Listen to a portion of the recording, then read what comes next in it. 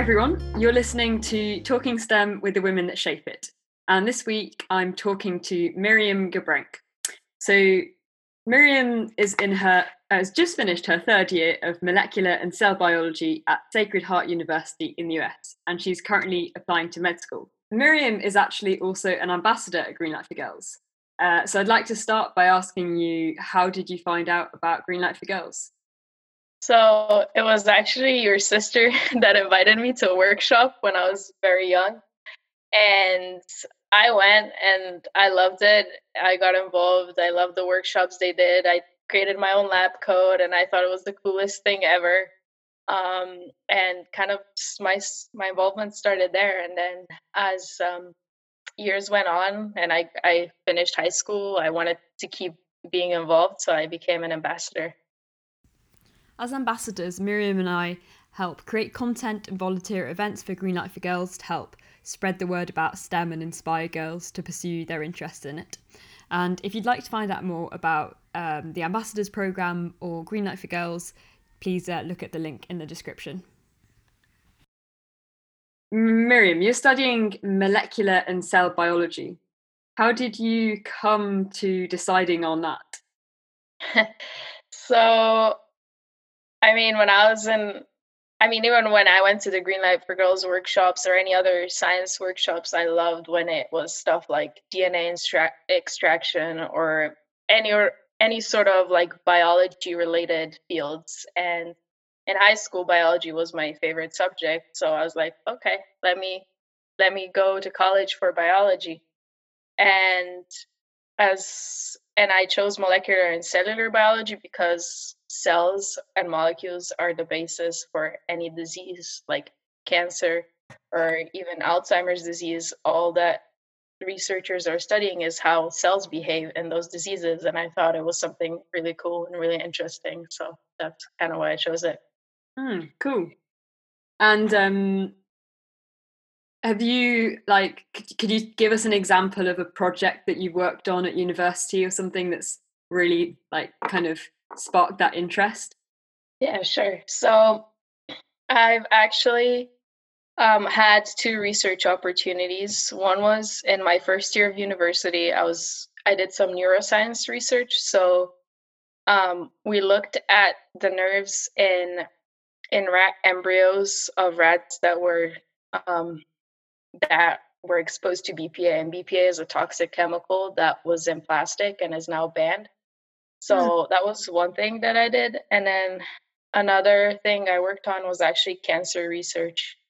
And that was more of a bigger project for me. And I looked at DNA repair mechanisms. So when our cells divide, if DNA doesn't divide properly, we have those repair mechanisms that fix it and make sure like our cells can divide. And in cancer cells, we don't want that to happen because we don't want them to spread. So I was just looking at different ways to manipulate those DNA repair mechanisms so that our cancer cells will die. So yeah. That's super interesting. So would you say that you're more inclined towards the human side of biology? Or... Yeah, I think so. Yeah. I find every aspect of biology interesting, but human side is what I hope to work in more. So cool. Yeah, that's really, I find biology really fascinating too. I think I've mentioned that I'm going to study bioengineering, and the reason I'm going to study bioengineering is because I can't decide between engineering and biology, and I love both of them so much. But yeah, the whole, so there's just so many applications, like you say, just like neuroscience and cancer are just two of them, and even those fields are so broad. But yeah, it's great to hear those two examples.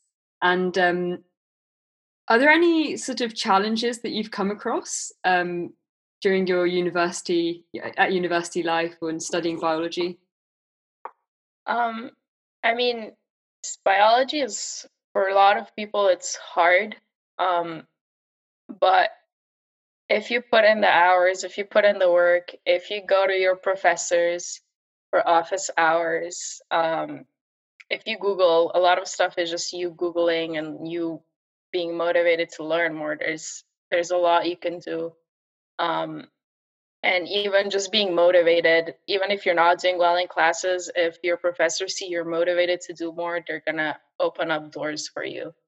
Mm. Um, so yeah, That's a really nice point. Yeah, yeah. definitely agree. And okay, so I've got a few sort of more random questions. Okay. What scientific development do you hope to see happen in your lifetime? Well, so obviously with my involvement in cancer, it would be good to see maybe like a cure for it. Mm. But I think another really interesting topic would be to kind of improve the imaging for like experiments, like develop better microscopes that would allow us to see like even more into the cell, like even the smallest parts of it. Um, and then going to the whole environmental side of biology, I think it would be good to have some alternatives to plastic and gasoline so that we can protect our like gorgeous earth that we have and enjoy the Mm. nature. Nice.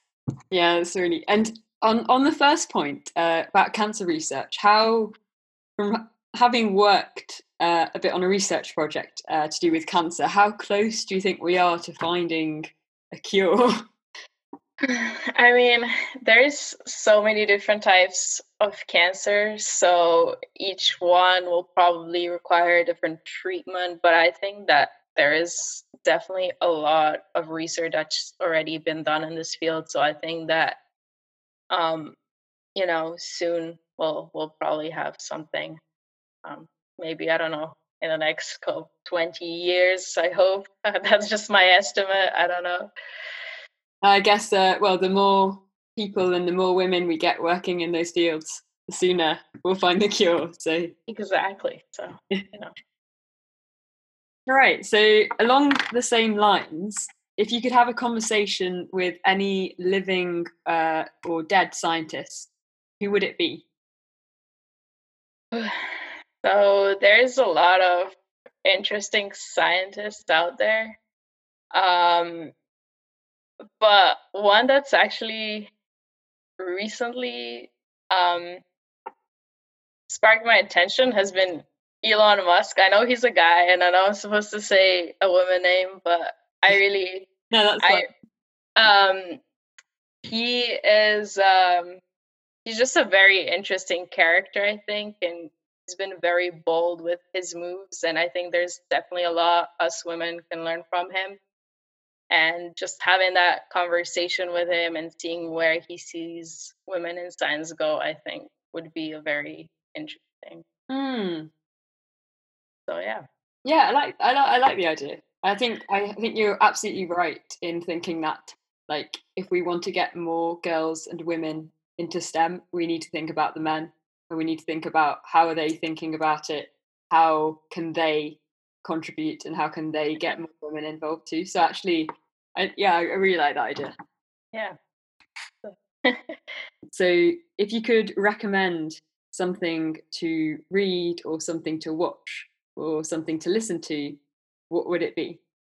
So my favorite podcast by far has been Malcolm Gladwell's Revisionist History. And it's not really science based, but he goes into, well, some of his podcasts are science based, but he goes a lot into looking back into history and some things that happen and look at the completely different side of it. And it's Mm. just fascinating to see, like, to go back and look at things that happened from a completely different perspective. So that's one of them. And the book I would recommend is Stephen Hawking's A Brief History of Time. I think he does a really good job of explaining basic physics concepts that we always think are super complex, but he actually breaks them down and makes them very easy to understand to any normal non-physics person like myself. So I really like that book. Cool. Well, I've got a podcast and a book to read, so that's great. That will keep me going. Yeah, I've read Stephen Hawking's Big Questions, which I also recommend. But that sounds great. I think I really like it when people make an effort to explain science clearly and simply, which I think is a lot harder than explaining it as it is, because you want to simplify things, but you also want to say them correctly. That can be difficult. So I'll definitely have a read of that, get inspired. Okay, so do you have an unexpected hobby that you could tell us about? So during this quarantine, I started a garden. Oh, cool. So my mom and I actually been planted some plants. So we planted potatoes. I planted some sunflowers just to have some nice flowers for my room. We planted, what else? Beets, a lot of like vegetables and herbs. So that's kind of, yeah, I guess a new hobby that I picked up during this time. Nice. Yeah. Sounds like a nice mindful activity. Yeah. And kind of biology related too, in disguise. Yeah. And it's going to feed us. So, you know, yeah. It's a plus. Can't go wrong. Yeah. Great. Okay, so we're coming up to the end of the interview, but I want to ask you a final question, which is, do you have a message for girls around the world who want to study STEM?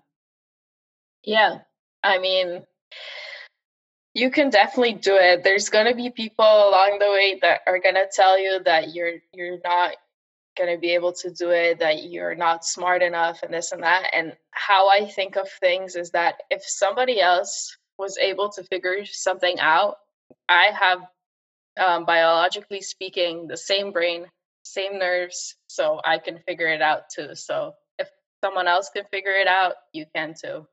Nice. That's such a nice sort of idea to leave us with. That's been really good, Miriam. Thank you so much for joining us today.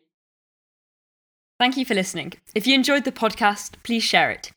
And join me next week as we hear some brilliant stories from Team GB physiotherapist Julie Sparrow.